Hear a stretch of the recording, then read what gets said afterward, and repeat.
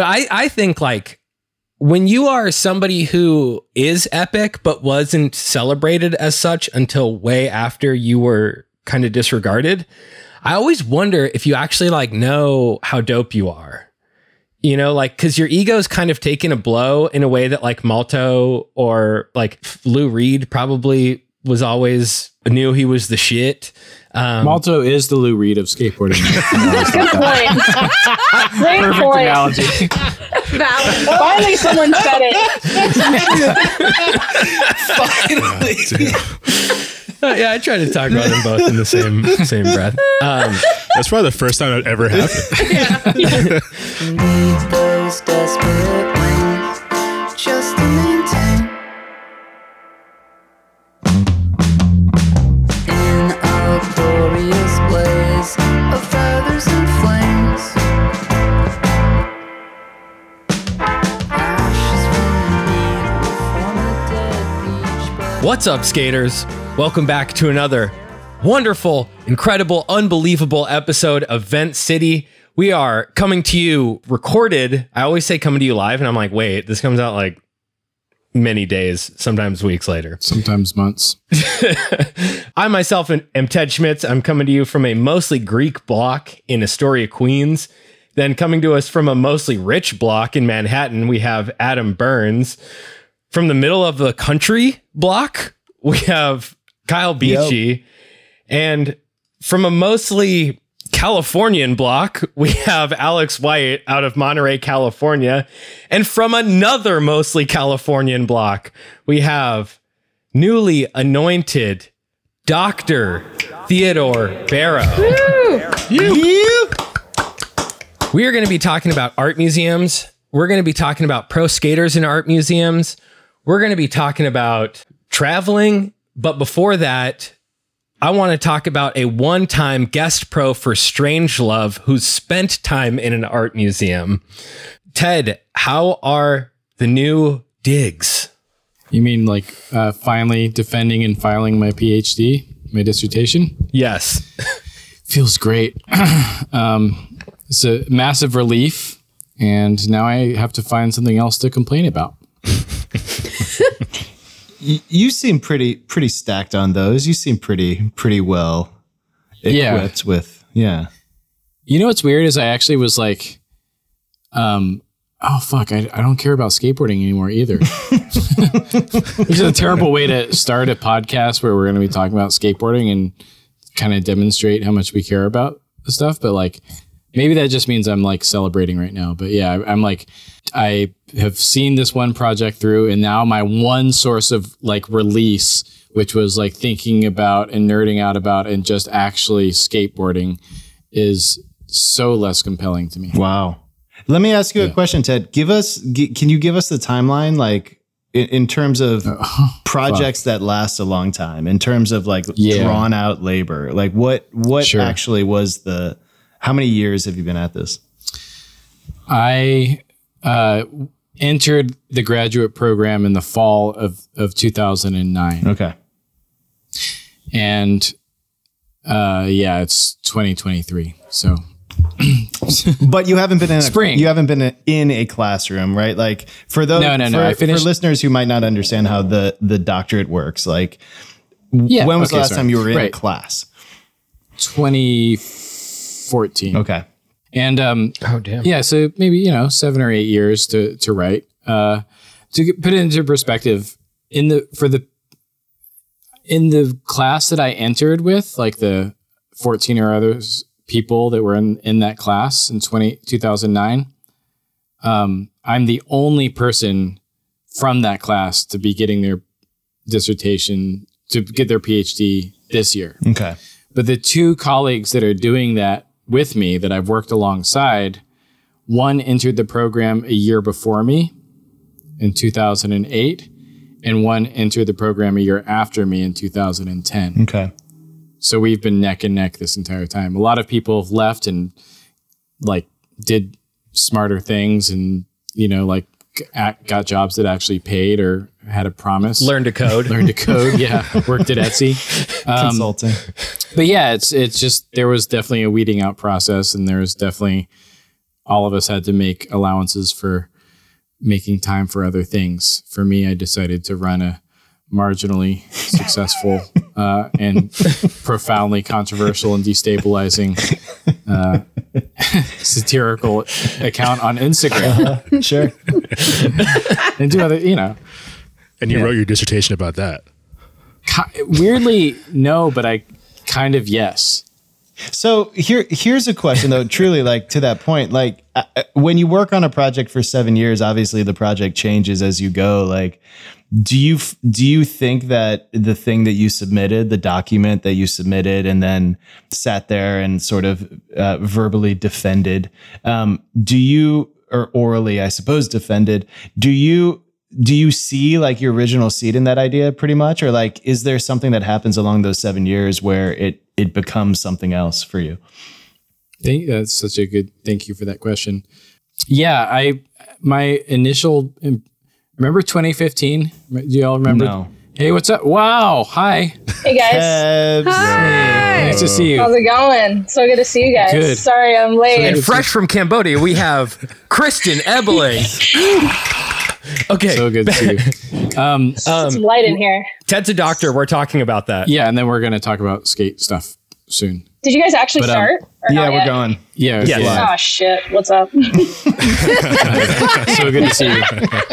This is much more important. I mean, seeing you is much more important. Cute. Remember 2015, like Florida Man memes and stuff like that? Remember how like cute and funny Florida was like in 2015, like bath salts, stuff like that? Yeah. Also remember how like in 2015, Donald Trump was like a joke? Yeah. Yeah. Dude, yeah, what is reality? Right. So that was when I proposed my dissertation topic, and it was going to be about like the way in which humor and irony and cynicism have inflected our view of a state that embodies the aspirations and anxieties of the United States, but in a kind of like funny, safe irony, Vice magazine, Big Brother type of way. Well, then shit got real. Yeah. And my dissertation ended up being through the lens of these two artists, thinking about, like race from a decolonial perspective and the environment from a profoundly eco-critical perspective, while also looking at the very same watercolors, which happen to depict Afro-Caribbeans in a tropical landscape to which they did not belong, but by which certain attitudes about America, the United States, the construction of whiteness, and all these things were negotiated in the tropics in places like Florida. They were touted as European colonial like paradises and experienced as like the absolute worst of the United States.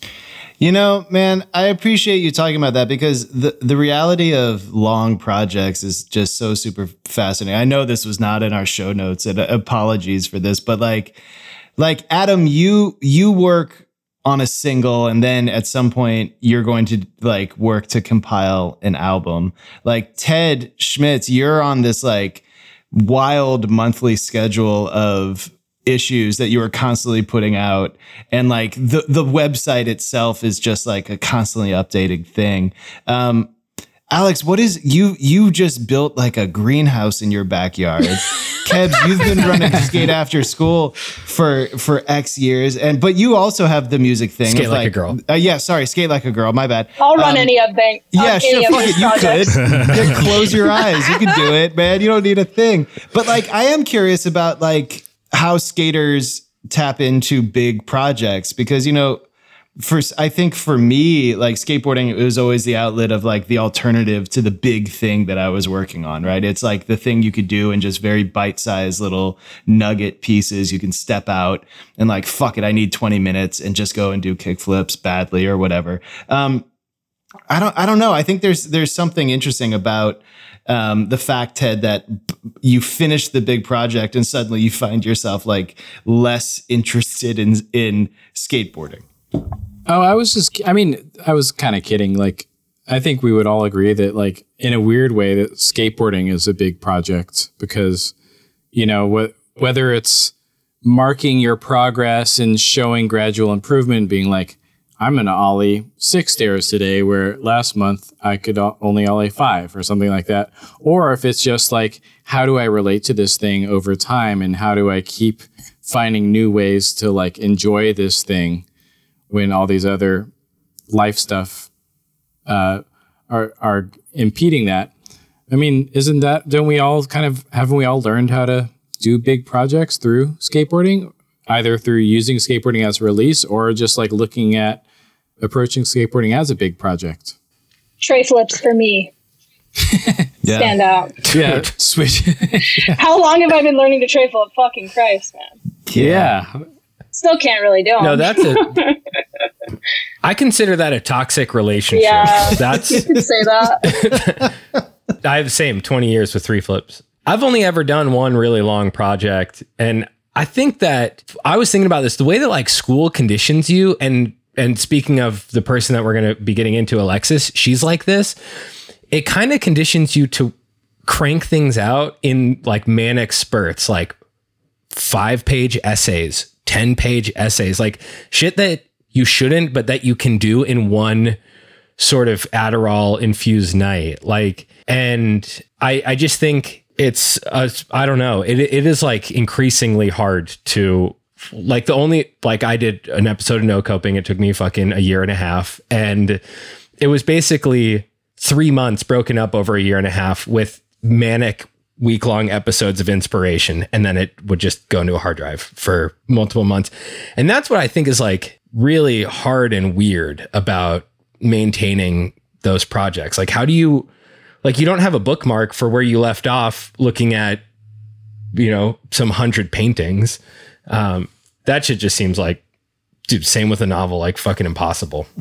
Yeah, it started to coalesce into like, at a certain point, all the scattered notes kind of started to come together, and I was like, all right, this is the shape of this thing, and now I can kind of chip away or add, and like shape it the way that I see that I want it to be. But I still think that like, I mean, school can any sort of goal-based work can condition you to either procrastinate, stress out, have panic attacks, or it can condition you to maintain, polish, and, like do all your homework when, and turn it in when it's due.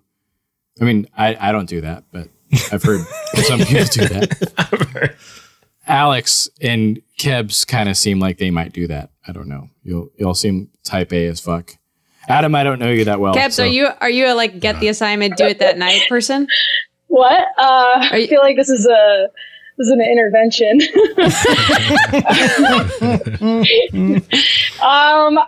Honestly, super attached to projects.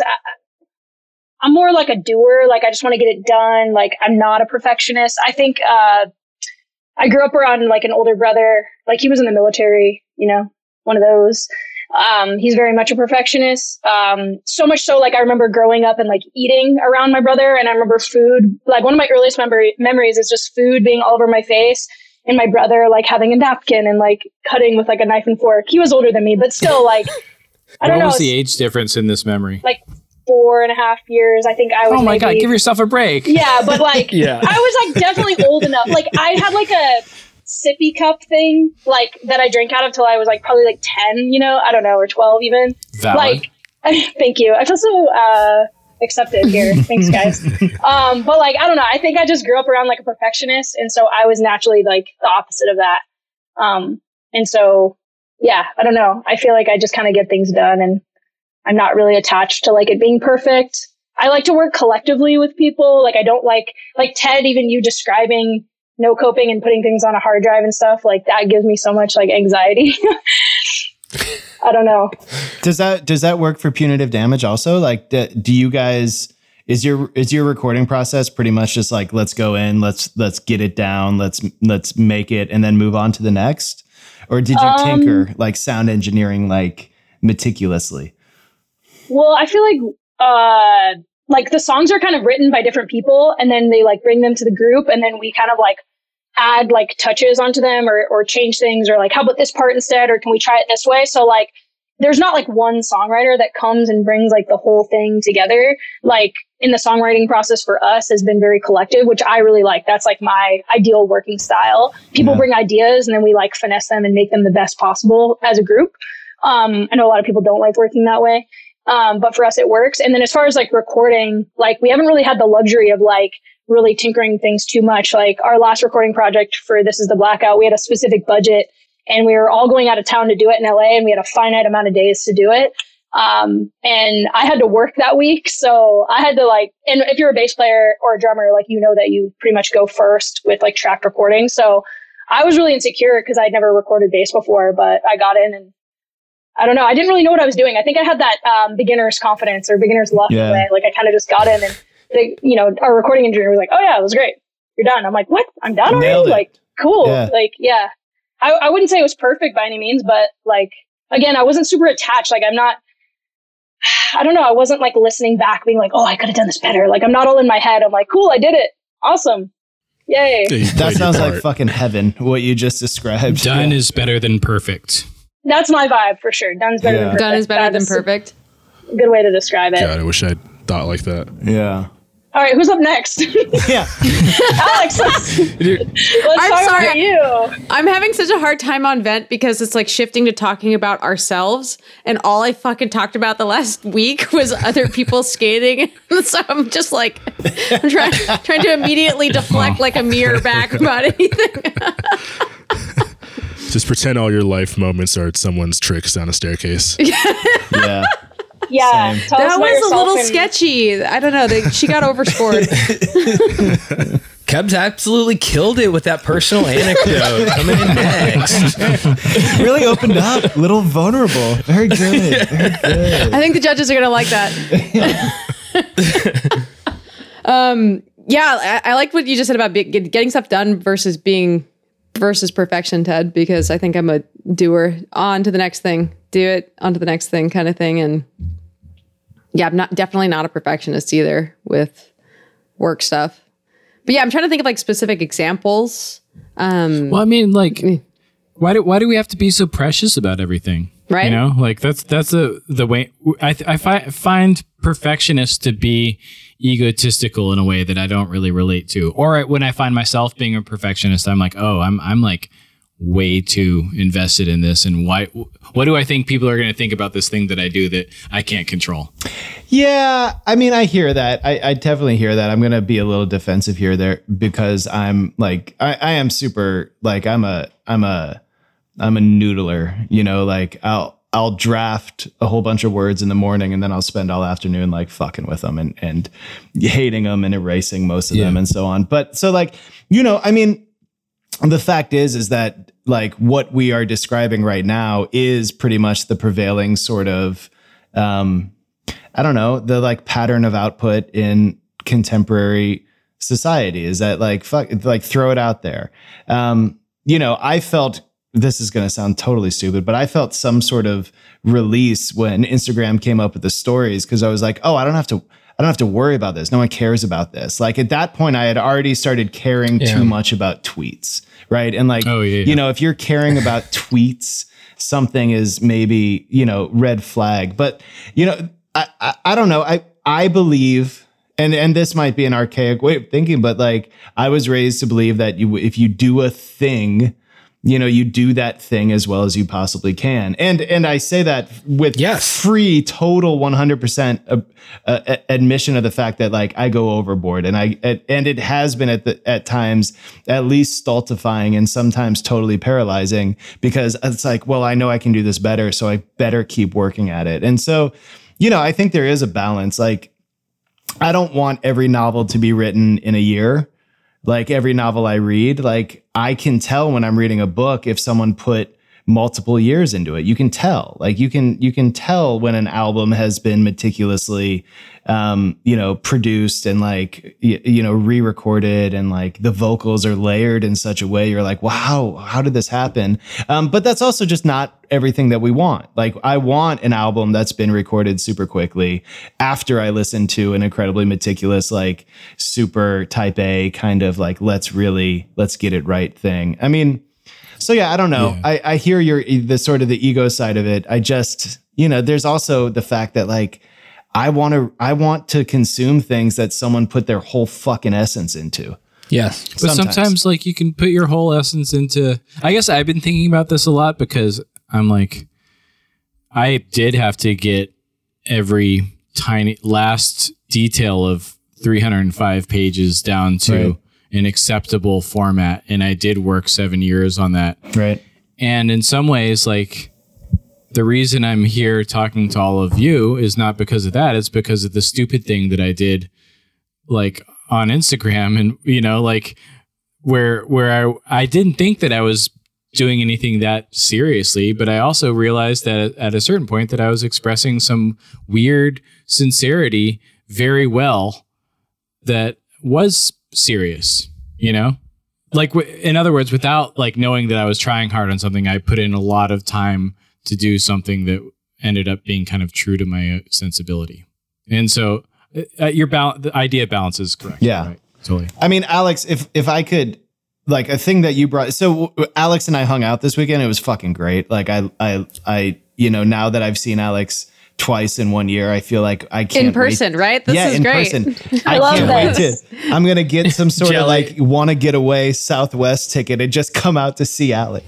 But to Monterey.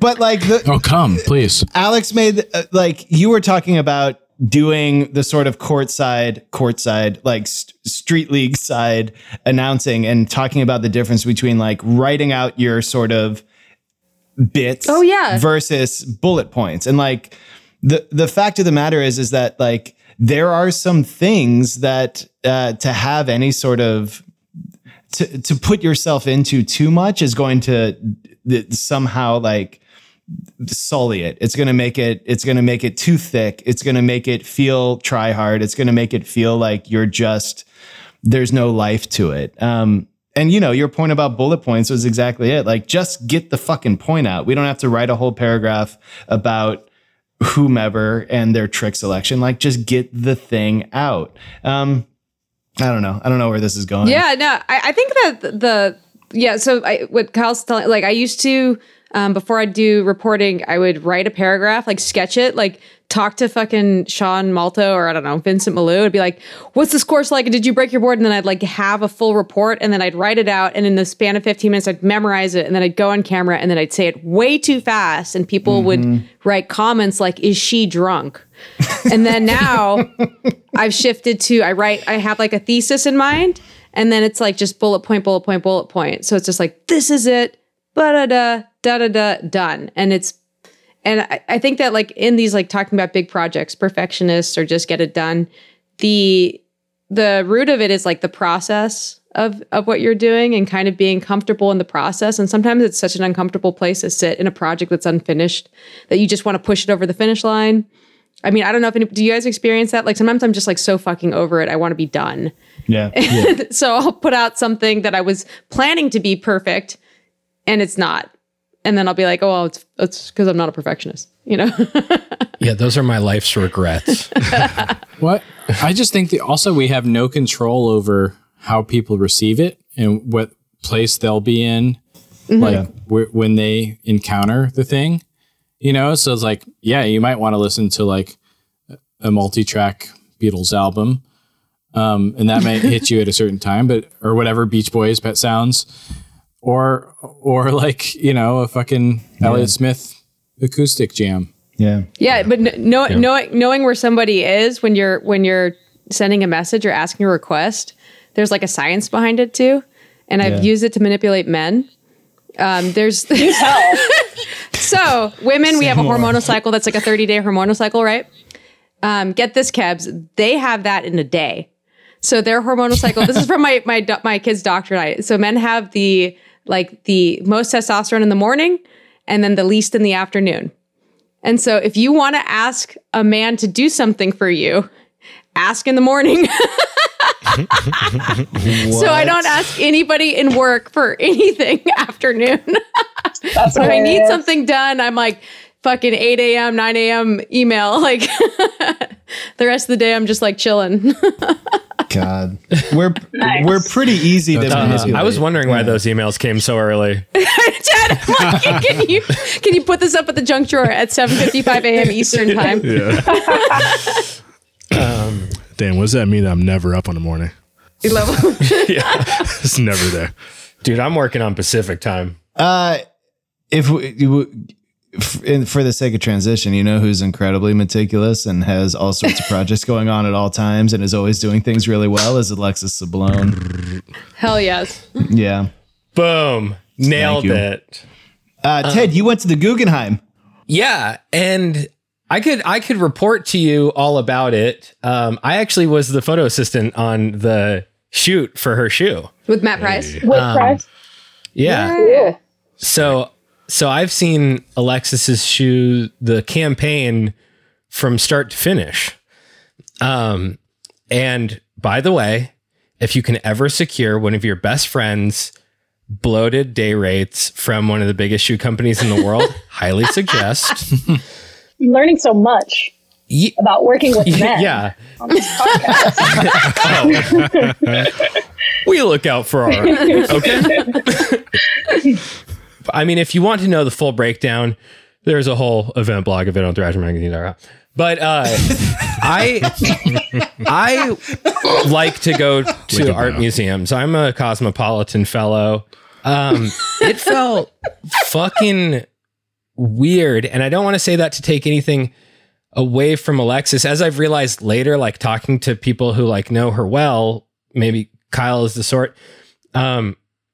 She is somebody who actually likes to be celebrated by, or to like achieve things with some institutional heft behind them, whether that's Columbia or MIT or now the Guggenheim. These things actually like mean something to Alexis. Whereas I had a sort of kind of weird feeling. I actually really weirded her out that night too, because like, I don't know how to like address the questions that I have without waiting for their proper time. So like, I like looked around, I saw a bunch of like kind of influencer types, like people with nice clothes and stuff. And this is from a guy who wore a hat to his best friend's wedding reception. So I just like looked around and I was like, dude, you guys are not sufficient. You guys are not good enough to celebrate her. Like, I saw people taking selfies next to her, not with her. You know what I mean? Like, they were happy to be inside the Guggenheim. And I like looked at her and I was like, do you think they even know who you are? And she goes, no. And I just like look at her and I go, do you know who you are? She was like, fuck. And she like never saw She it. did not answer that. And I needed to like create To space. her credit, She hadn't slept in 4 days, and she's like, not really. No, not Yeah. currently. But thanks for that thing intense I, question. Yeah, I was basically like, let's get down to the core of this issue. Like, do you know that you are good enough? Like, but I think like when you are somebody who is epic, but wasn't celebrated as such until way after you were kind of disregarded, I always wonder if you actually like know how dope you are. You know, like, because your ego's kind of taken a blow in a way that like Malto or whatever, some of these other, like, I don't know, Lou Reed probably was always knew he was the shit. Malto is the Lou Reed of skateboarding. Good point. Great Perfect point. analogy. Finally, someone said it. Finally. Yeah, I try to talk about them both in the same breath. That's probably the first time that ever happened. So, yeah, I just felt like there was this, even though it's at the Guggenheim, it's this thing that's got this fucking massive cultural weight behind it. I just still felt it like insufficient. Yeah. And I don't know what it looked like from the outside, but the thing I kept wondering was like, is this good? Yeah. And that's the thing that I came into this discussion wanting to know how you guys thought of it. Is it good to rent out a famous art museum to give a pro skateboarder a shoot? Let's sorry, Ted. Let's just for ground flooring this. Also, be clear that the last pro shoe that Cons did, they gave Louis a car and a private skate park for a bit, right? So, like the precedent of spending money has been like, the gauntlet has been thrown. Like, here is what Cons does for pro shoes. They not only celebrate in some way, they also give. So with that in mind, Professor Barrow, Doctor. Well, there's probably the Guggenheim makes the most sense for an event space for someone like Alexis, because she studied architecture. She's, the whole thing, it's a skatable space. It's probably like, in a weird way, like what I understand of like the sculptures and the skatable objects that she makes. There's a consonant relationship between that sort of stuff and Frank Lloyd Wright. There's a consonant relationship between the Guggenheim being in New York City and where she lives and all that sort of stuff. But I also sort of felt kind of uncomfortable about it. I was just kind of like, oh, this is a bad look for both people. We're both institutions. Like why do we have to have a skate event at a museum when like we can't even skate the ledges outside the museum? And the only time that anyone ever skated that museum was to film that thing with Jeremy Elkin that was profiled in the New Yorker and that I haven't seen yet. So what do I talk about? You know what I mean? But it was it looked like it was pretty dope. Dopeness carries a lot of weight here. It looked like a dope event. Yes. And she's very dope. It's a dope shoe. I say that as a professor. Well put. Kebs? I mean, I guess you just added it as a skate spot, but I was just going to say, is the Guggenheim like the most famous location right now in skateboarding that's not like a skate spot or skate park? But I guess it's a skate spot. So. I mean, it's like skatable. It's totally skatable. Yeah. If you could skate there. Yeah. Well, I guess it's kind of cool that they put the Guggenheim on to skaters. Like, I don't think your average skater would know what that is, Yeah. It's kind of cool. Yeah, it looked regal, and I was definitely jealous I wasn't there. And, I hope everyone had a good time taking selfies with Alexis or without. whatever your vibe is. I hope you were able to be yourself in that moment. Who else has thoughts? I have no idea. I don't know anything about art, and I'm just a huge Alexis Sablone nerd. Yeah. Yes. Big fan, but yeah. Did you go, Adam? No, I didn't. For some reason, I didn't get the invite. I don't know why. That's wild. Must have got lost in the mail. Yeah, I don't know. I guess, some people just don't follow me on Twitter. I get it. Cons skateboarding. That's crazy. But no, I mean, I didn't go, but I found out about it like through Instagram, and it seemed cool. I think something, I forget, I think if Kyle, you just said that, or maybe it was Ted, it was the people who were there who looked like influencers. I saw like some people post on Instagram, like I just like trying to find out what the deal with this party was. I just like clicked on a bunch of stuff and it's different stories and ended up at some, I think, influencers posts. I mean, some of their stories, and they're like, "Thanks for inviting us to Converse. We had a great time." Like about the Guggenheim thing, like no mention of Alexis Sablone. They were definitely not skaters. They were wearing a lot of like kind of whack Converse stuff, and I just like that. I feel like that kind of encapsulated my feeling about it. It's like it just kind of feels a little bit bloated, like a little bit kind of. I don't know, like. I don't know, because you want to celebrate a skater like Alexis Sablone, of course, like she deserves it all, but maybe like it shouldn't be Converse that does it in that way.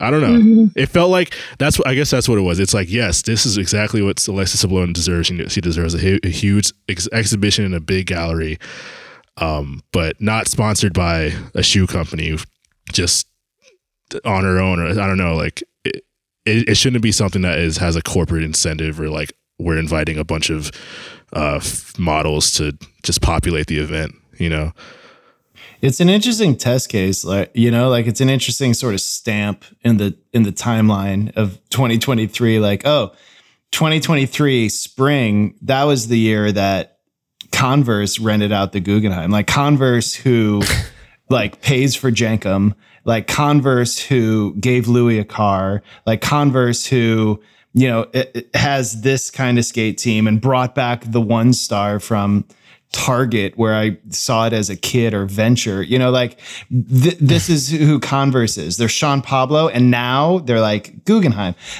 So yeah, I mean, for anyone interested in the kind of velocities and the geography of where skateboarding is and what the history is, like, it's an interesting moment.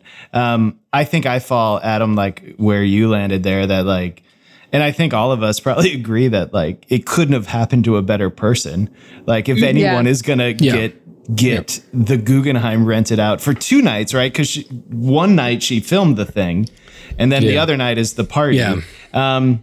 You know, and I'm working on a project with Alexis right now, so I've like been talking to her as she's gone through this, and the fact is that like it's a total surprise to her. You know, she didn't know that the Guggenheim thing was going to happen. She had no idea about any of this. It's not like she like stomped her foot and demanded it. What I can say to Alexis's credit is that the second she knew that they were going to like throw her a party at the Guggenheim, she's like, well, then fuck it. I'm going to have some of my work there, and like started joking about it and calling it her like career retrospective. And so like, you know, like back to the way that people work, like Alexis for the last, I hope I'm not blowing her out here. Alexis for the last basically month of her life has been sleeping an hour a night, if that, like has just been working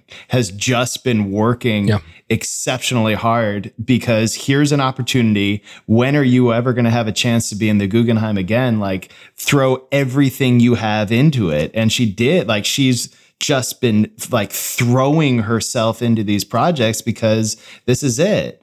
And I mean, that's how the shoe came about. She was like, if I'm going to get to design a shoe, I'm going to fucking design a shoe.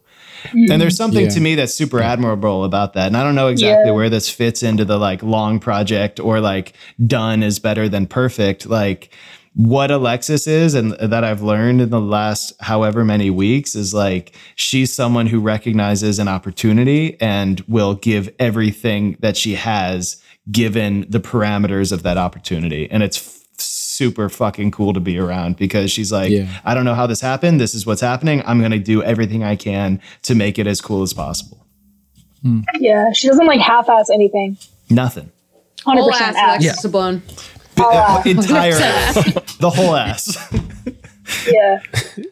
Yeah. It seems like a testament kind of to what Ted B was talking about earlier, how, you know, while you were working on your dissertation, while you were doing this thing that you spent a lot of time on, this other thing happened, like your page kind of blew up, and, you know, and now you're, you know, here, now you're like, whatever you can call it here, like this space that you never thought you'd be in because of that, and not because of like the dissertation, like kind of something happening on the sidelines, like Alexis obviously going to school for architecture and, you know, kind of quitting pro skating and doing all this stuff and being an academic, but at the same time still skating and still killing it, and then like kind of just blowing up at the latter half of her career.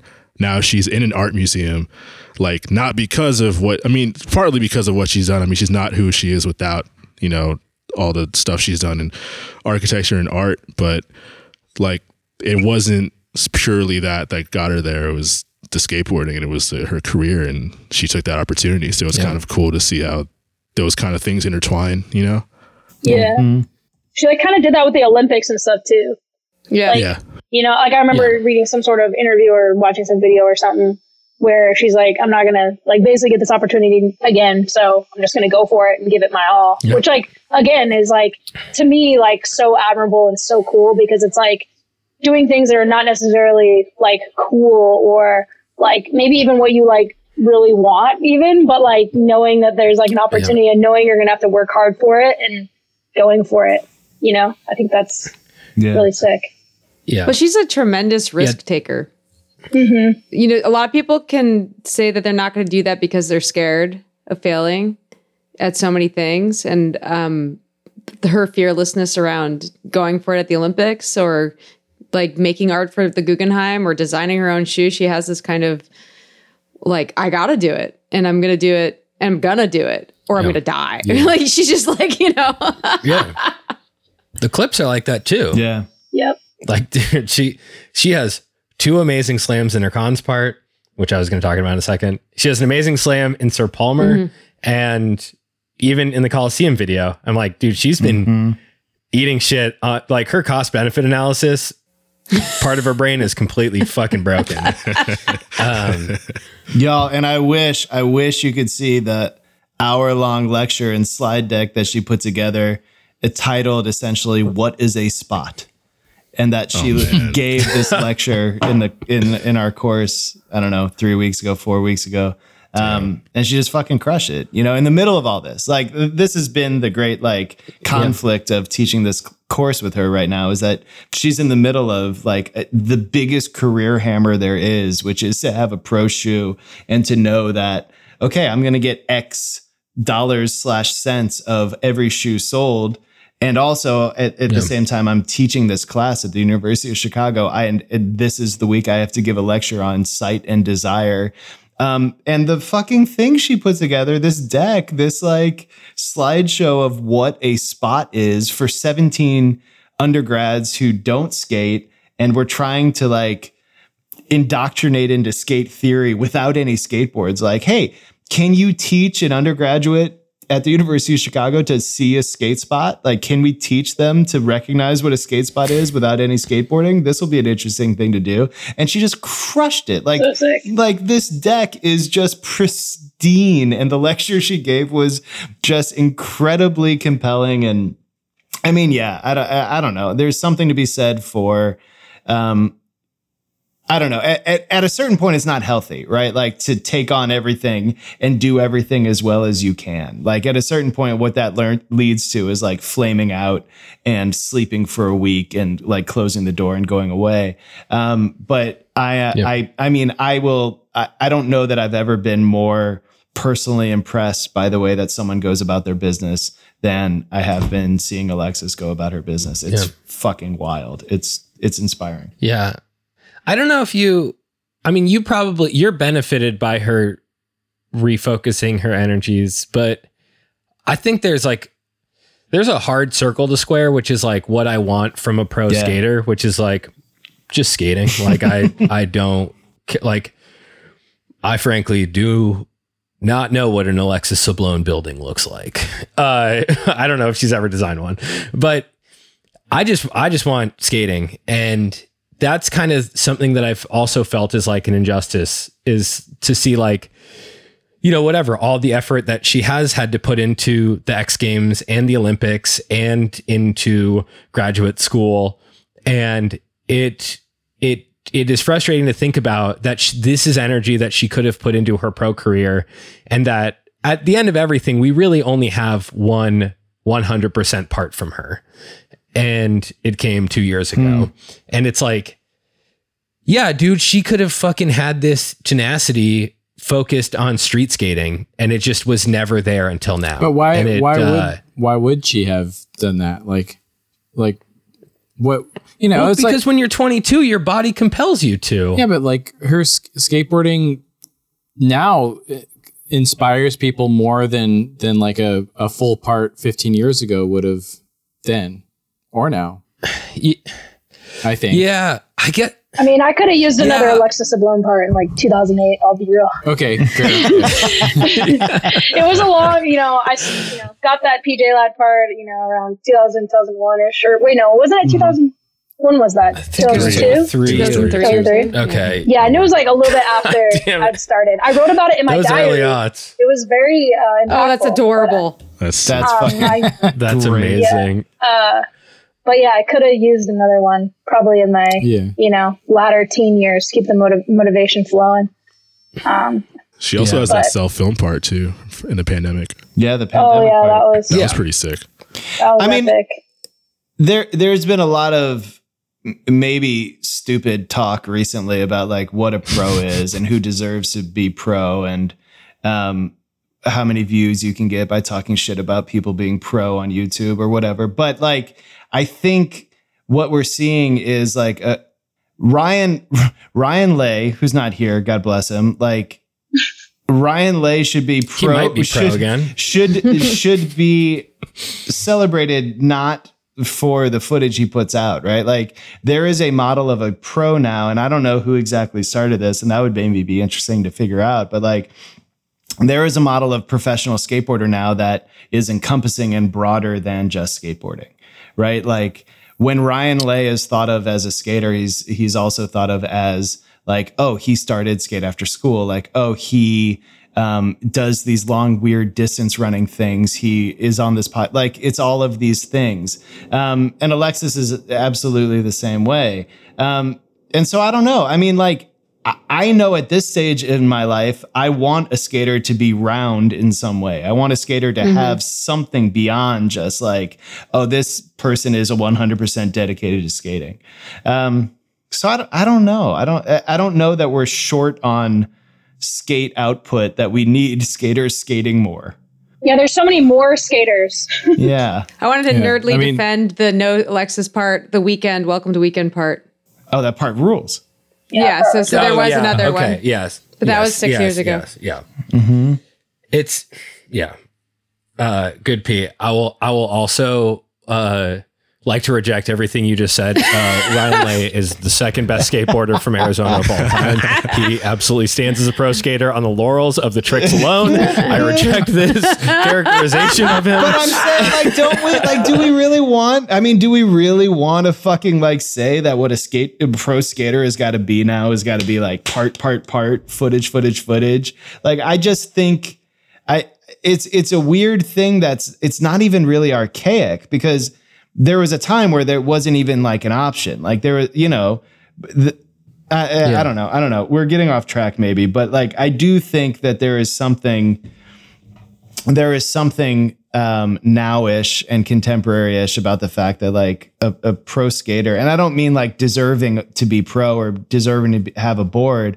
What I mean is like, skaters have opportunities, and I hope they're interesting enough to do something with those opportunities, like record a fucking hardcore album that then you go on tour across England and you rip, and you have, like fans suddenly christen you rule. Like there's something there. Yeah, there's something wonderful about people taking skateboarding and doing something with skateboarding. Like we say all this shit about how like, oh, skateboarding teaches you determination. It's like, oh, great. So now you can like start an NFT startup and you can buy a brewery. Like fuck that. Like, oh, skateboarding teaches you how to like Mikey Taylor be a Mikey teaches you to be an apartment manager.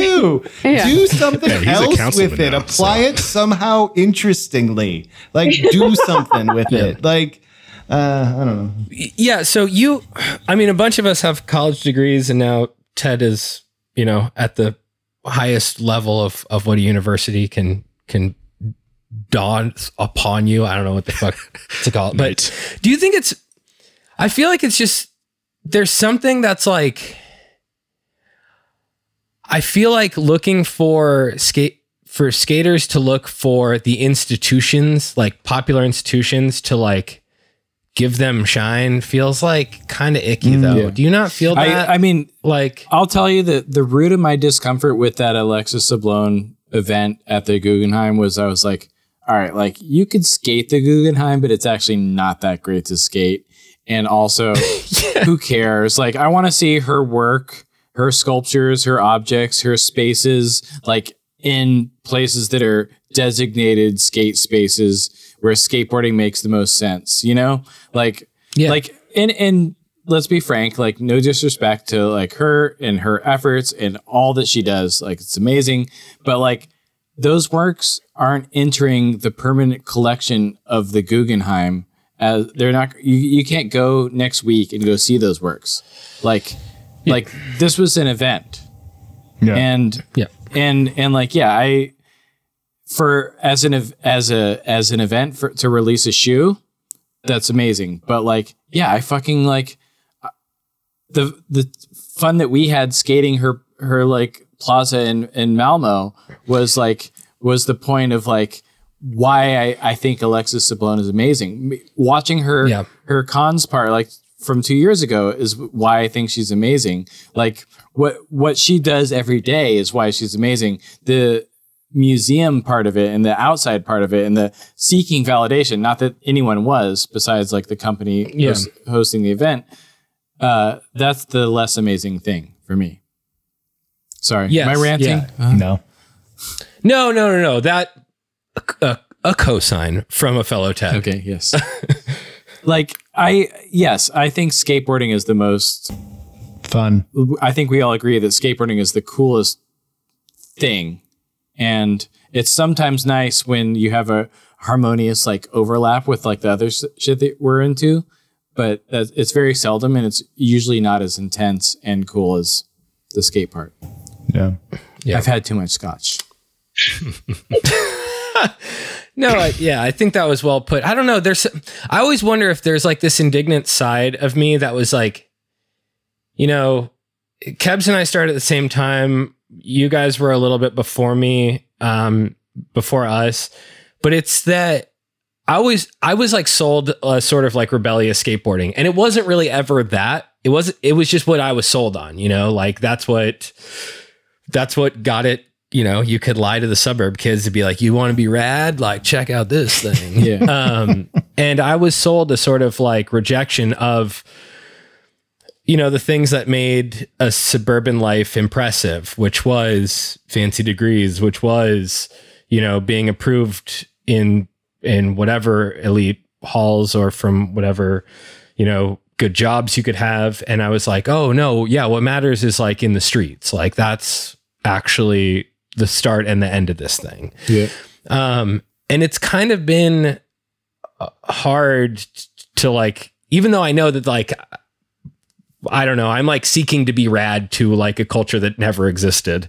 It still like infects me. And I'm just like, no. Like these, you know, fuck a mining family, you know, like fuck being approved by, you know, a top 10 art program or, you know, however they're ranked. It's just how much you give and are revered, like how much your shit is for skaters and how much it means to skaters. And like that little insular world is all that matters to me. Yeah. I don't know why, but I have that feeling. And then it's, you know, we're weighing that feeling up against it, you know, what it's like to be a 35-year-old who recognizes the realities of, you know, her needing to maintain a pro career and actually probably likes that museum and probably likes. But I'm just curious about like, what is a pro shoe on con? I'm sure that's like a good year for her, like financially now, but like how long is that shoe going to run? Yeah. It might be like buy apartment money though. Like that might be down payment on apartment money. That might be like life-changing game. Can I make a prediction about it? Yes, please. She's gonna blow. I think it's like gonna be like the Converse, like the Dunks for Converse. I think it's a really special shoe. Oh, right. I mean, just from how it looks and the name behind it. As long as they don't blow it in upper management, I think that shoe could go on for a really long time. Yeah, probably beyond her I think career. so too. I think the sort of it's more of a Jordan where it's just about like the name recognition and what it means and like the I think design. it's interesting that it's AS1, the design, not like Sablone. You know, so it's kind of like I think there's also this ungendering of any time like a non-binary or woman has a shoe. You know, like so I don't know, but I think that it's the style of that shoe is like really, really timeless and really cool, and I could see. Yeah. And also Alex, I tried to buy a pair today and it was fucking sold out everywhere. I ended up on like Tactics trying to find a pair in my size and it wasn't there. Alex, can I push on that a sec? Are you suggesting that the AS is sort of like ambiguous enough to be more marketable? Yeah. Like I don't think kids like even like now know what a Janowski is. Like, I don't think they really know who Stefan Janowski is. Yeah, the scooter kids at the skate park have no idea about. No idea. Iconic switch flip. Yeah, I think Long I could see an sweater AS one be like, sleeves. oh, like AS, like, do you even know where those came from? I could see myself having a conversation like that in 2040. Yeah. Yeah, Totally. yeah. Like, Grandma, let's get you back home. I mean, what they're definitely doing is throwing their weight behind it, right? Like, I think Cons has shown over and over again that they believe in this shoe, and hopefully it sticks around for a bit. And I could compare like marketing campaigns, because we're gonna have we had in the last 5 years we had Lizzie, Nora, Alexis. We're gonna have Leo, and I think there's one more coming too. Who else is getting one? I don't know. A pro shoe, maybe Breezy. I'm not sure. There's one more person that's getting a pro shoe. Oh, So, Yeah. So I don't know. A lot This is an for a interesting year. time. Yeah, right. ultimately, I think I keep my reservations in check, and in that, you know, I talked to Trevor and he was like, dude, she was stoked. I'm like, Sick. all right, fuck whatever I think I want out of being in the audience. Like, that's nice. Yeah. Like, God knows she's fought hard enough to be stoked for a while. Yeah. Fully. So skateboarding takes us to the Guggenheim. It also takes us to Cambodia. Kristen, Boom! What about these transitions, Kyle? Hell, You wanna work for Rumble? Wednesday's my teaching day. I'm on my shit. Get this man on Kebs, there. what took you? Kristen, what took you to Cambodia? What can you tell us about it? Let's hear about. Would you mind just like holding forth a little bit and sharing what you were doing over there? Yeah, I'd love to. So I guess I'll just share that this has been in the works for like a really long time, and it kind of had gotten bumped back like a bunch. And I was kind of like stressing about when the trip was actually going to happen, because I knew there was like Ryan's wedding, my band was going on tour, variety of other things. And luckily I was able to go on tour with my band. We had, I can't remember how many dates, like 10 or so dates in the UK, maybe 8 dates in the UK. And I was able to fly straight from Glasgow to, well, not a straight flight, but I was able to fly from Glasgow to Phnom Penh and make it there to get there right before the rest of my team flew from Seattle. So I was able to like butt those trips up right against each other. So I was really grateful to be able to do both. But yeah, the ultimate balance of my life, music and skateboarding, it seems. It worked out this time in my favor. Sadly, I missed Ryan's wedding. One thing. Sorry, Did you Ryan. just fly around the world? Like, I'm not sure if I went Sounds like around it. the world. Oh. Wait. Phnom Penh? Yeah, because from And then I flew back to Seattle. Yeah, from Cambodia, did you cross the Yeah, Pacific? I did go around the You just went around the world, Keps. That's crazy. Wow. Thanks. I didn't even think of Cue that. the Daft Punk. I guess I'll tell that to my kids that I won't be having, but kids. yeah. And I'll tell mine. your children next time I see them. But yeah, so basically we got approached by Skatistan. They've been working with this organization called Win and Win, who works with the State Department to do like cultural exchanges through sport. And Skatistan had selected Skate Like a Girl as an organization they wanted to do an exchange trip with. So in true me fashion, when I got asked if, we want to do this, I said, of course. So we've been kind of, like I said, planning this trip for a long time. And for a variety of reasons, COVID and scheduling and all that, we had to bump it back a bunch of times. But finally, we landed on the dates. And so it was myself and then 10 people from Skate Like a Girl to Phnom Penh in Cambodia, the capital of Cambodia, to go to visit with Skatistan. They have a location there in Phnom Penh, led by Tin, who, if you've seen the movie Skate Dreams, you're familiar with her and her story. But she's a skater that I think basically like learned how to skateboard through Skatistan's programming there in Cambodia, and then now has kind of risen through the ranks, and now is like the program officer for Skatistan there. So she kind of manages all of the programming. But yeah, she's got a team there. So I took Skate Like a Girl staff. We went there. We did a bunch of different stuff. Like we went to like see cultural sites like temples and, went on a boat ride, but then we also did like workshops. So they shared with us how they work with youth with disabilities. And then we went and visited some of their program sites. And then also we did an event.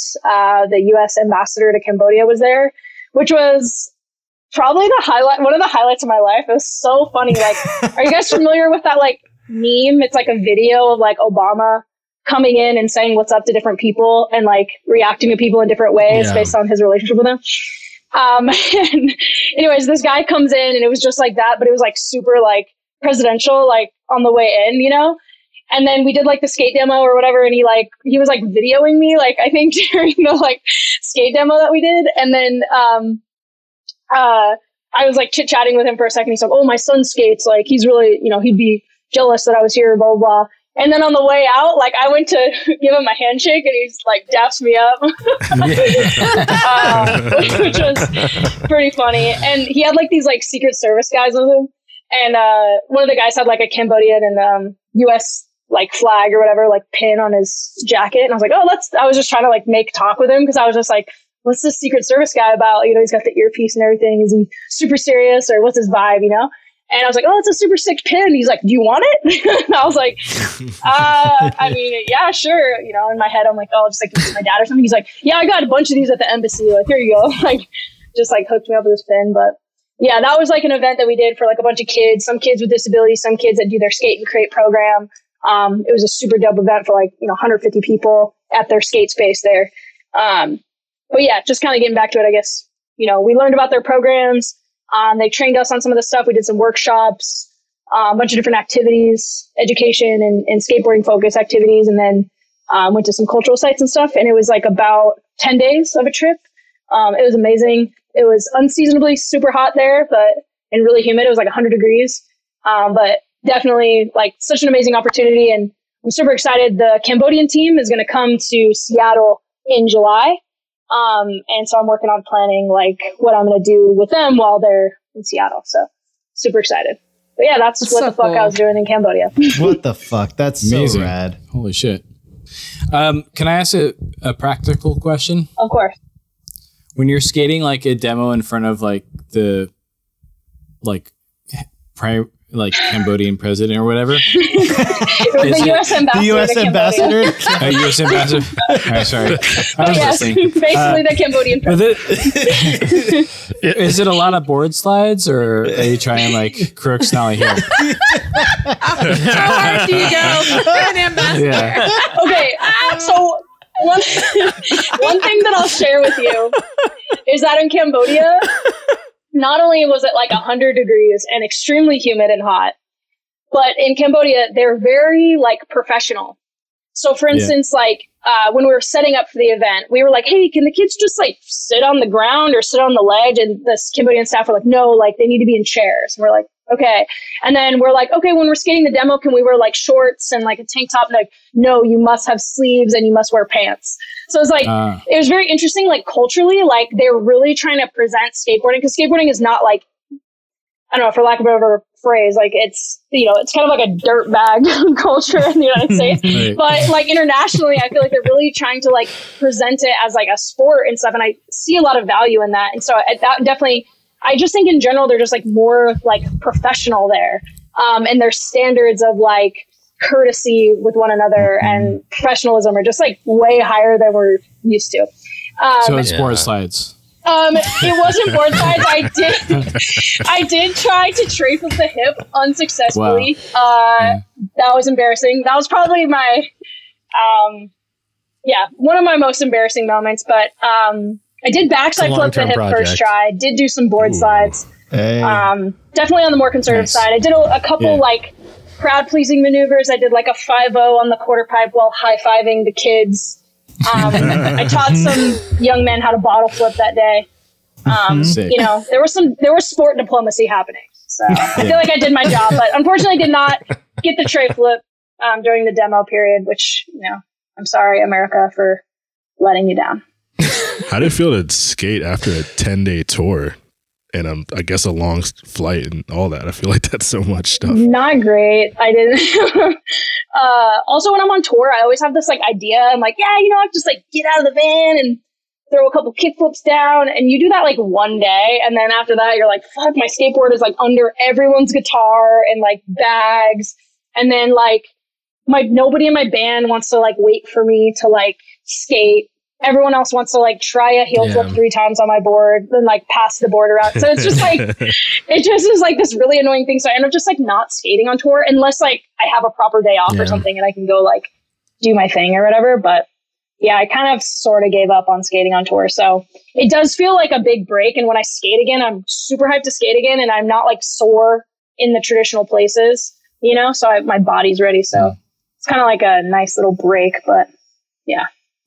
When you say you got out to temples, like how much of Cambodia did you get to see? Like, did you go to Angkor Wat? Were you guys, I mean, you were in Phnom Penh, and did you stay pretty close to Phnom Penh the whole time?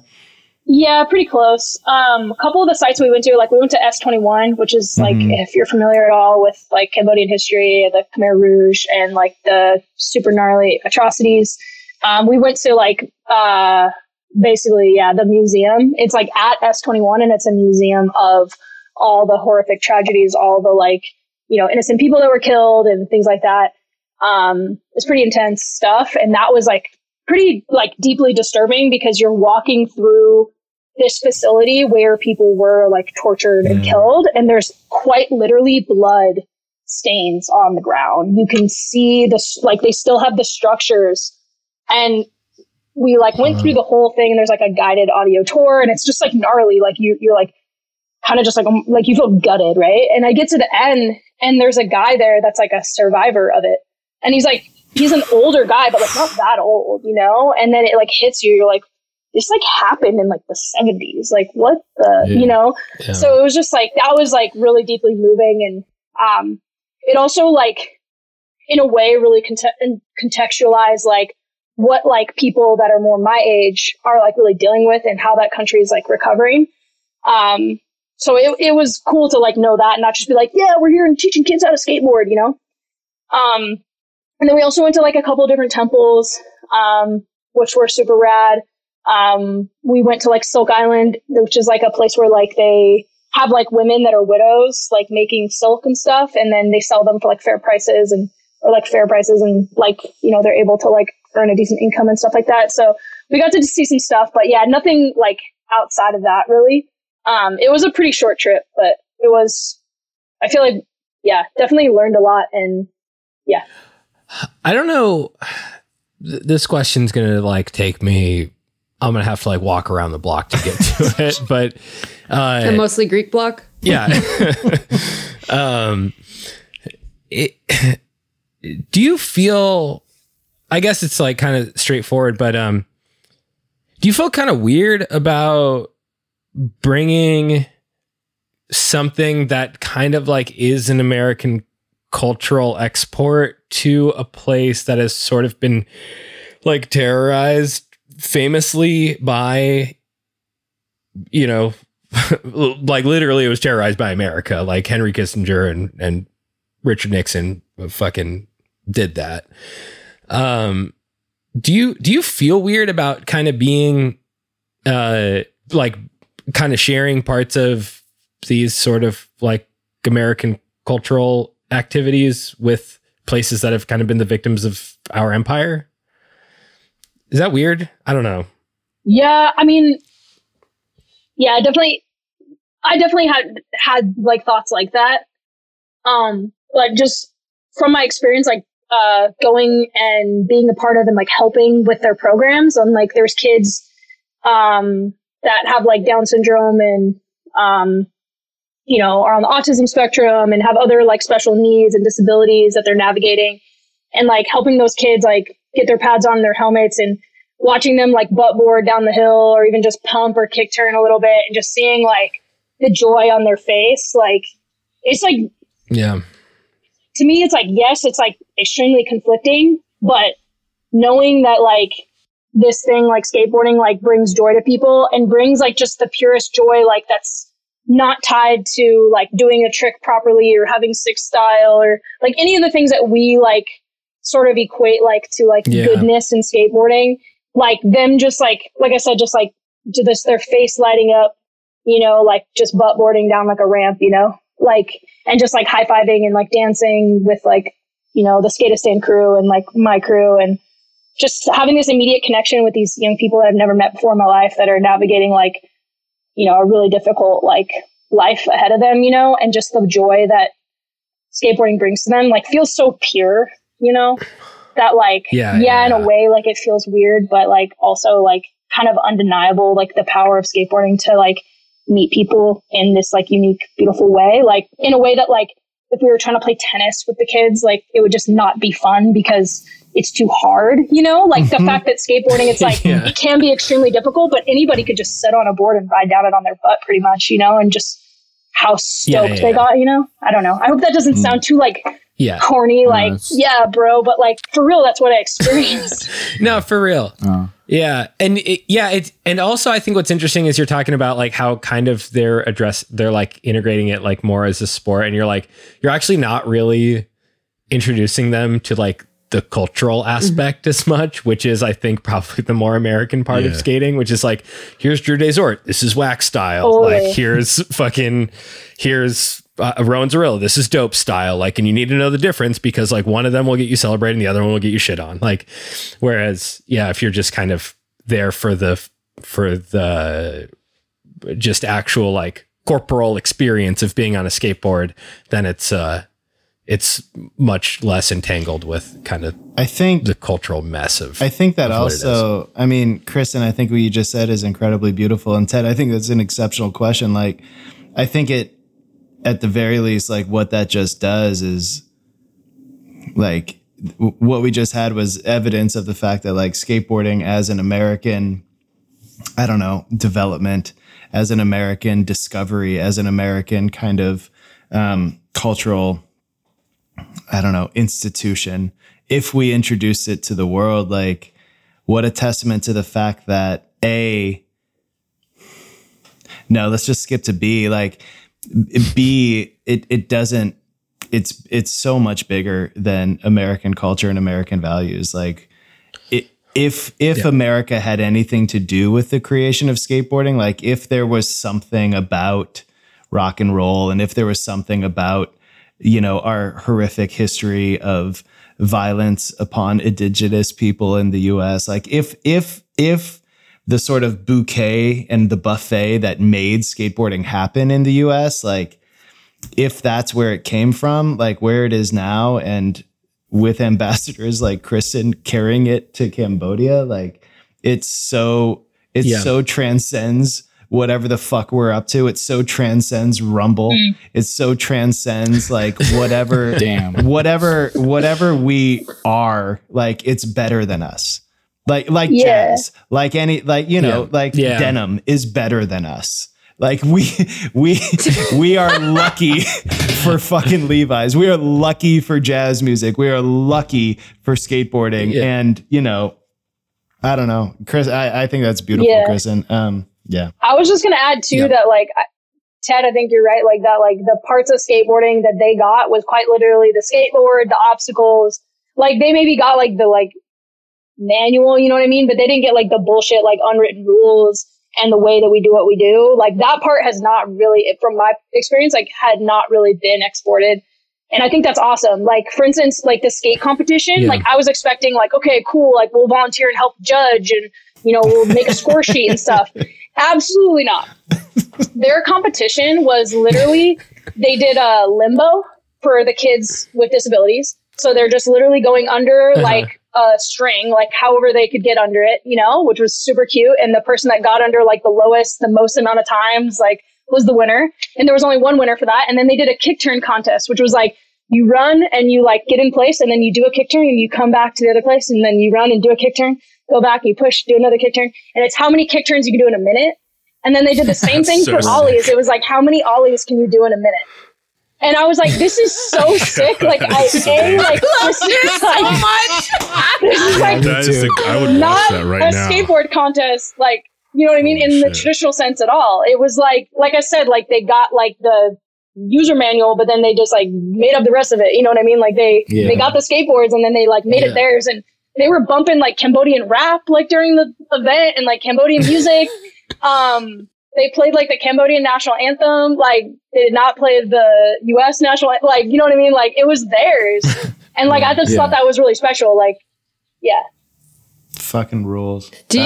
Kristen, do you feel at all changed coming back from Cambodia? I gained a few pounds. I drink a lot of soda. A lot of rice. You probably lost those pounds in hair there too. True, I did. But yeah, my haircut's different. No, but in Or seriousness, inspired, or like, yeah. I know what your question was actually asking. I was just being an idiot. I was delaying so I could come up with a real answer that isn't corny. But I mean, yeah, like I am in a way like tremendously proud of, the work that I do. I'm reminded that it's really important. But I think like the biggest thing that I'm taking away from my experience there was that like skateboarding is so much more than like, I don't know, the culture that we've sort of made up for ourselves, that we like live in, the frameworks that we live in, right? Because again, I went to Cambodia and I saw the like pure joy that people were having with skateboards. And it was so different from like the way that like I typically try to teach skateboarding or facilitate skateboard programming or how I've found joy in skateboarding, which is very much like learn a trick, learn it on a bigger obstacle, film it in the streets, put out the video part. Like to me, I like have this like rigid understanding of like how I can be successful in skateboarding. And I'm reminded that like all that shit is just made up. And like, ultimately, like what I should be doing in my role at Skate Like a Girl is just like making people happy through skateboarding, and however the hell we get there is like totally fine and up to the participant. Like it's not on me. Like I should not be deciding how others find joy in skateboarding and framing what I do with Skate Like a Girl around these traditional systems we've created. And like, I'm like just talking to my staff team and other directors about like, how can we like work with more youth with disabilities? How can we like make skateboarding more inclusive? Like what's the next like frontier, especially as like, you go to skate parks these days and there's like hella women and there's a lot of like, it's not perfect, but there's more queer representation than ever. There's more trans people in skateboarding than ever, like visibly. Right. So, we're just kind of talking about like, what are the new ways we can expand and create joy through skateboarding and focusing on the joy aspect more so than like learning things and learning life lessons and like whatever the hell, again, these rigid structures that we've created. I mean, as you were describing like the Cambodian contest system, I was just like, I want to see how many ollies I can do in a minute. And like, dude, right?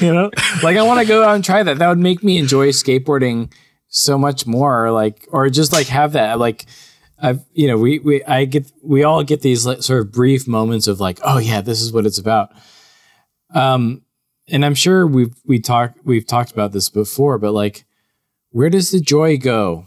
Is it adulthood? Is it like maturity? Is it like being indoctrinated into like our various systems? But like, how do we find joy like that still in skateboarding now? Yeah. It's also in conflict with like needing it. Like, I don't know if you guys feel this way, but like I need to skate or else like I'll come apart really, really fast. And so that joy is like also like earlier you weren't so, I don't know, you weren't so dependent on it. So like now it's the joy is mixed now. And I don't know. We're still pretty fucking lucky to even have it in the moments that we, like access to it at all 5 times a weekend. Yeah. How to maximize that, I have no fucking idea. Do we forget how like miserably we were as children and like why skateboarding appealed to us or something? Is that what it is? Maybe a little There's bit. definitely a sense of that. There's a lot of waiting around as a kid. Yeah. So many adults telling you what to do. Yeah. Right. Like we were in school. It sucked. Yeah. Like I literally picked skateboarding because I didn't want to be like coached, like I wanted to figure it out myself. There was like this kind of, I guess, pretty bold like arrogance as a young person, wanting to do something hard and prove something like that I could do it, that I was different than my brother, that all that stuff. I would maybe, I don't know, not bold arrogance, but in your case, like intelligent confidence, like knowing that you could actually just, I mean, it's something there. Yeah, totally. Also, like earlier, you don't have the same feelings to like, I don't know, prove skate stuff, like now I kind of like, if I'm being honest, I try to perform goodness. Like I try to be good at skating. Like hard moves that I think look nice. And That's very big of you. We've never noticed that. Those of us who've seen you. Thank you for being honest, Ted. Yeah, really. I was always wondered why you were trying to like top dog the entire every session. Oh shit! Oh, man. How vulnerable of you to like, open up. yeah, I know, I had no idea. I had like, I got to a mini ramp session in like the last 5 minutes, and like first rip, I was like, all right, I'll do the biggest frontside ollie here. Like that's just how it's gonna. But yeah, I mean, but dude, you know, like whatever. Yeah, I'm all fucked up in weird ways, but one of the ways in which I get like value and meaning is through like people telling me nice. Yeah, and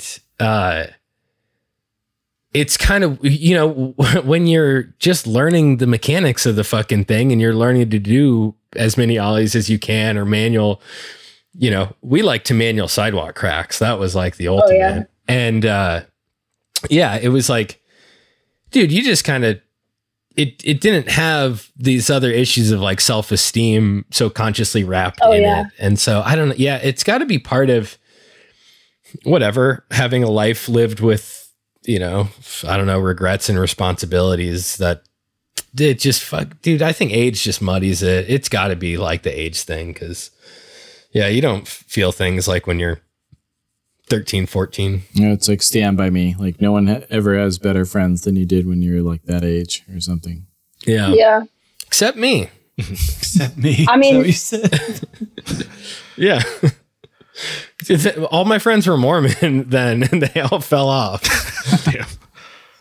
Yeah, I think there's something to that too. Like when you're talking about the manualing sidewalk cracks thing, I feel like the times where I feel like I find myself skating a lot more now, just to and from places, because I feel like I get so little time to just skate and actually have long sessions. So especially in New York, like I just find myself just doing the stuff I always thought was cool, like where it's just like going really fast down the street. Like there's nothing like that. Like actually last time I did that was when I saw you and Kebs, Ted, that day. Yeah. We went to that vegan burger place, and I skated back home from, I guess it was around like 34th Street, and there was like a good 5 blocks of no cars and a big wide stretch of like Manhattan Street, and I just skated down really fast. I was like, wow, this is what skateboarding is all about. This is so beautiful. Fuck. Dude. I feel like a kid again. Holy shit.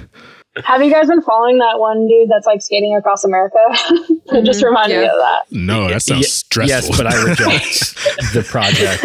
I reject the premise. Shit. I reject the premise for a lot of reasons. Under no circumstances does the trail from California to the East Coast ever take you to the US-Mexican border. It doesn't fucking go that way. Yeah. You got to really be charting that course, you freak. I hope he makes it safely. Yeah, I hope he's fuck that okay. Let's I think he's doing pretty good. pray for Mr. What's his name? Caruso? Mr. Caruso, yeah. No. I hope the selfies with cops comes to a close. CHP. Are they going to broadcast that on Rumble? It is on Rumble, actually. Did we do it, Ted? I think we did it. I think we did it. I think we think I did gotta it. put my kids to sleep. Yeah. Oh, I gotta put Yeah. myself to sleep. Well, the good news is, Alex, we will not be uploading this to YouTube. We're going Rumble because too. we- Flag.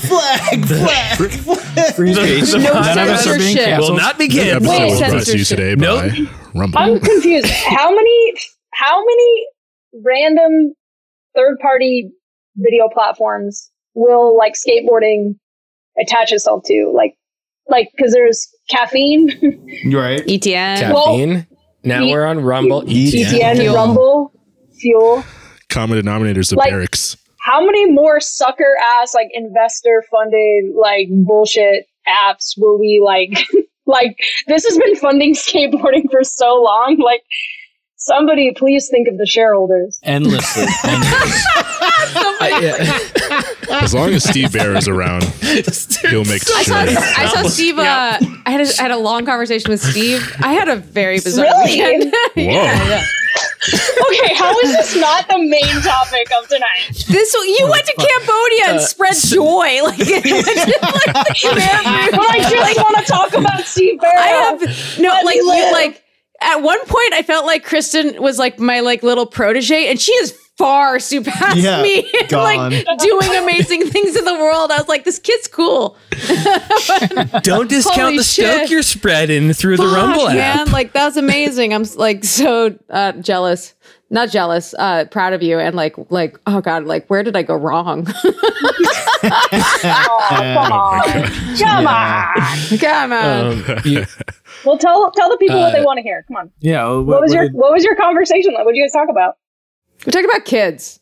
Like that's all. Like I try to keep it about kids, and he's actually like a very nice person. Honestly, like the last time I saw him was Battle of the Barracks, and I sent that picture to the group chat with like Alexis Sablone on the floor and Steve Barrett like still like talking to her, like disheveled in like sweatpants. yeah, that picture.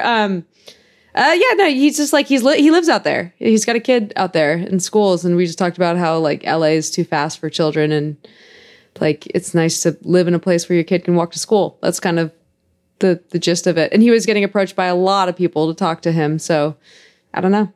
But he wanted to talk to you.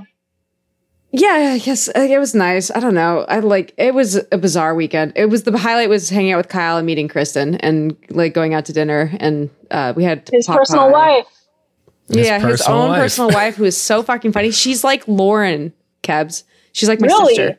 She reminds me so much of Lauren. Like her mannerisms and like her humor and like her kind of like dryness. Like it was like, anyway, it was really funny. She's great. Love her. She crushed. I was really happy to meet Andrew. Yeah. We had Andrew and Shay came too. So we had Yeah. It was a nice group, and it was a very positive NHS forward night. Did I tell you about reverse kingpins or? We didn't talk about kingpins. Yeah, no, we had to do that so we could charge it to the game. Dinner's just one long product review. It's actually on YouTube. A YouTube edit. Product great. challenge. Are we gonna do a trick challenge? All right. Oh, yeah, I forget about the structure of this. How many ollies you can do in a minute? Oh, let's go! That's so good. Let's go. I love How many that. ollies can you do in a minute? That's really cool. In Cambodia, that one did like, I want to say 19 or something.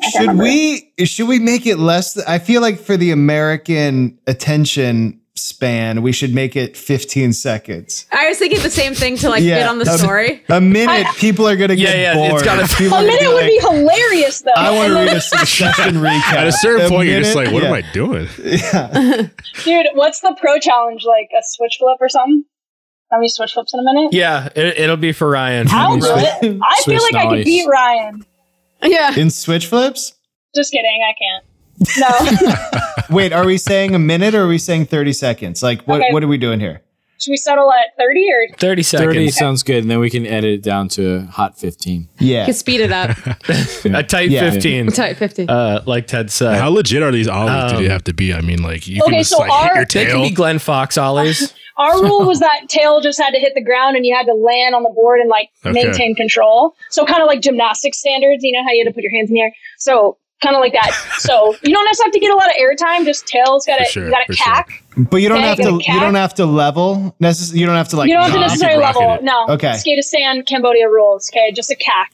Great. I was the judge of the Ollie contest, by the way, /MC. That was my role at the event. Brag. I know, a humble brag. It was a good time. Awesome. Great. Where the kids like, these judges are shit, like they do for SLS. They're in the comments. Yeah, they're up in the comments. Oh, I can't wait to see it. Let's go. Ollie's 30 seconds. Ted Barrow, what are you guessing? Give me a over under on your ollies in 30 seconds. 30 seconds now? Yeah. 3. I was thinking the same. Takes me a while to set up. 3? Yeah. You don't have to do 10 seconds set I'm up. corking. I'm like, a lengthy shuffle. back. 3. Alex, I will be Monica Torresing. Yeah. Yeah. It's like I think in 30 seconds I could do. I don't know how fast my body can move. I could do 10. 10? 10. I'm For sure. Bold claims, 3 sir. I seconds I want is to do so like the fucking fucking long. like staple gun, like just like tapping the fucking tail. Yeah. Right. But you have to put your arms up. Like No. gymnastics. Oh, no, you don't have to put up. Finish. Maintain control. You can't like step maintain off. control. Yeah. Oh, okay. Yeah. You don't have to. Right. Nadia So you can't Comaneci. Yeah. Yeah. Brianna King had a good thing on her like tutorial thing. She says like find a parking lot with a downhill slant, and like the white lines between parking spots. She like that's like the perfect tempo to practice doing quick successive ollies, and I've done that a bunch. It actually is like a good skate workout thing. Like you're like, oh, ollie, like it gives you that kind of tempo. Oh, we have to be moving, huh? I didn't even think about that. Oh, you don't. I really look forward. Stationary. Oh yeah, Okay. I was planning on carpet socks.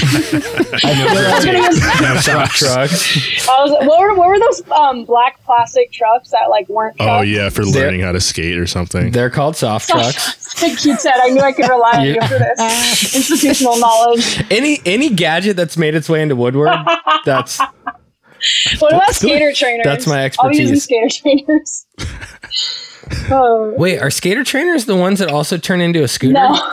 I think they lock No, your they're wheels. like Okay. they're like a rubber they're thing that squares goes that go everywhere. around. They're BDSM for your wheels and trucks. Yeah. Yeah. Lock me up, daddy. I think that's it. I think we did it. Perfect. That's it. We're done. Land on that. Lock Guys, me up, that's daddy is the title.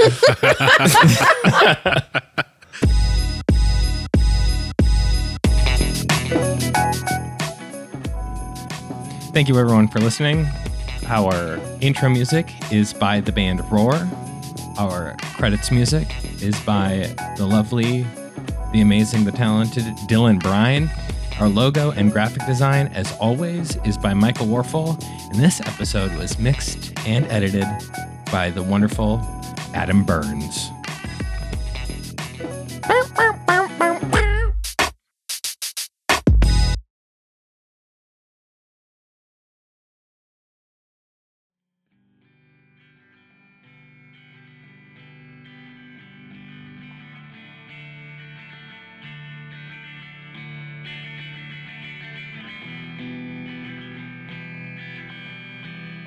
New York summer is just inside the corner, and we are really looking at some serious blowout factor. So I'm gonna tell a couple of you guys what you gotta do, what you gotta look out for. I'm the New York guy.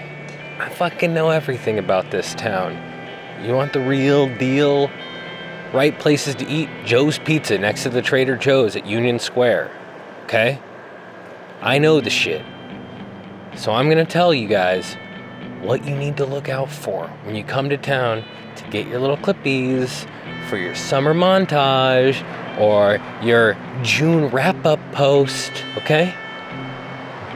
Justin Marquis, I know what you've been looking at, but do not go to the courthouse. It's scary and it's dangerous, and if you do a trick that somebody already did, one of those snitch accounts, there's a new one, ABDNYC or some bullshit, they're gonna get you, and they're gonna get real mad at you for not respecting the things that have been done there. You want a backside nose grind? Out to the end? Sorry, Brandon Westgate. You want a backside nose grind and then pop in and then kickflip off the drop? I'm sorry, Evan Smith. But the worst fate worse than death, you're gonna get reposted on same spot, same angle. And they're gonna think it's such a crazy coinkydink that you also did the same trick. You're gonna continue their streak. This insanely banal posting streak. You are going to add to that catalog. Don't do it. Avoid it at all costs. Go to LES. Have a fun little park session. Justin, you'll have a lot of fun at LES. And then you can look at a hubba that BA skated and Diego Todd skated, and then, who knows, you can have a nice day from there. Just don't go, okay? Don't go to the courthouse. It's not a good spot. That brings me to another person who's got their eye on downtown, okay? Andy Yamazaki. I know what you're thinking about, but don't do it. Do not go to Blubba. It is so fucking close to the courthouse. You can see it. You're standing on the hubba with a little kink on it. You're looking right at the courthouse drop, but don't look. All the tricks are ABD. And none of them are as good as Casey Rigney's. Go to Columbus Circle. That's actually a really good idea. Now that I think about it, Alex Kissinger, do not go to Columbus Circle. It is just, it's so busy. Andy Yamazaki is already there putting on an absolute clinic in ledge work, and you don't want to hang around there to see that awful time when the street performing ballerina starts her show for the people in the bus. You know that bit where she looks like she's practicing in the public circle, and then she bumps into that plainclothes goof who acts all apologetic, and then he starts riffing the ballet routine with her? Okay, it's an okay bit. Only the skaters keep trying to skate while her show is going on, so she has to take her 15 years of ballet practice and add that to the spatial awareness that it takes to get out of the flat bottom in a ramp jam. You would just sit there, fucking stressed out that somebody's gonna hit her already scarred and delicate ankles, and for what? Front tail fakie? Front lip on a flat ledge? Flat ground fakie biggie? You don't want that. You don't want to see that. Don't go there. This one's a big one. You know what? Everyone goes. I know for a fact that you've been, but you don't want to do this next one. Sean Doyle, do not go to Borough Hall. I know you want to, but it fucking sucks when I see everyone struggling to maintain their flat ground moves or maybe flex over the grate a little bit as you casually throw every flip trick in the book like you're Tom Penny, but with more power and better style. Yes, I said that. I said better style than Tom Penny. I said that you have better style than Tom Penny. That's what happens when you go to Borough Hall. And it makes me feel bad that you don't know that everyone else is secretly mad at you for making Tom Penny in his prime look like a dopey schmuck. A clumsy little British asshole. He's doing switch flip in a hallway, sure, but there you are, in the open air of downtown Brooklyn. Dumbo, as I say, and you're throwing switch flip into manual, switch flip into nose manual. No roof, no hallway, no Southern California small steps, but still everyone just trying to hang on to their last few flip tricks is also hanging on to the hope that Tom Penny possessed the superlative style and technique, and they were alive to see it. Well, actually, they were alive to see after the fact black and white clips in Manic Matty. But still, holding him up as the paragon of form means something to them, and the nostalgia that feeds their skateboard habit. Do not take that away from them. Go to Fat Kid. Nobody goes there. Rule in the shadows. SAG, do not go to the Brooklyn Banks 9-stair. It's a 9-stair. It's not even, when you think of the Brooklyn Banks, that's not what you think of. You don't go, yeah, Stevie Williams, frontside flip into the wump next to the 9-stair. No, you don't think about that. You think about the fucking wall ride. Or sometimes you think about the bump to street. That's not that, dude. It's the fucking 9-stair. The Anthony Papalardo 9-stair. And there's no pole jam. The Jamie Reyes 9-stair. And that's not even there anymore. It's a different rail. It's the Niels Bennett rail. You don't fucking want that one. Okay? Sure, there's little slappies on the side. Sure, you can get some of those, but they're scary too. Okay? Oh, flip into the mellow bank? It's not the... I can't stress this enough. It's not the fucking banks that Stevie skated. It's different ones with scary planners everywhere. You can't even breathe good down there. And, hello? Cops? Both sides of the plaza. That is not very ACAB of you. Not ACAB at all, SAG. I understand you want to do some skate tourism. I know the Antonio clip made it look like something you could play around on, but sadly, it's not, and the rail is actually super fucking scary. You have to be good, like Giro Platt good, to skate it. So I need you to stay away from there, okay? Get the fuck away. Go. And that's it. That's all the stuff that you guys need to avoid. You can have all sorts of fun at Chauncey. You can have all sorts of fun at Stroud. You can go to the pier if it rains. The pier provides, okay? Do not go to those spots. You're gonna have a great time. You're gonna have a great summer. Come visit. It's a wonderful city, and I have opened the door to it to you.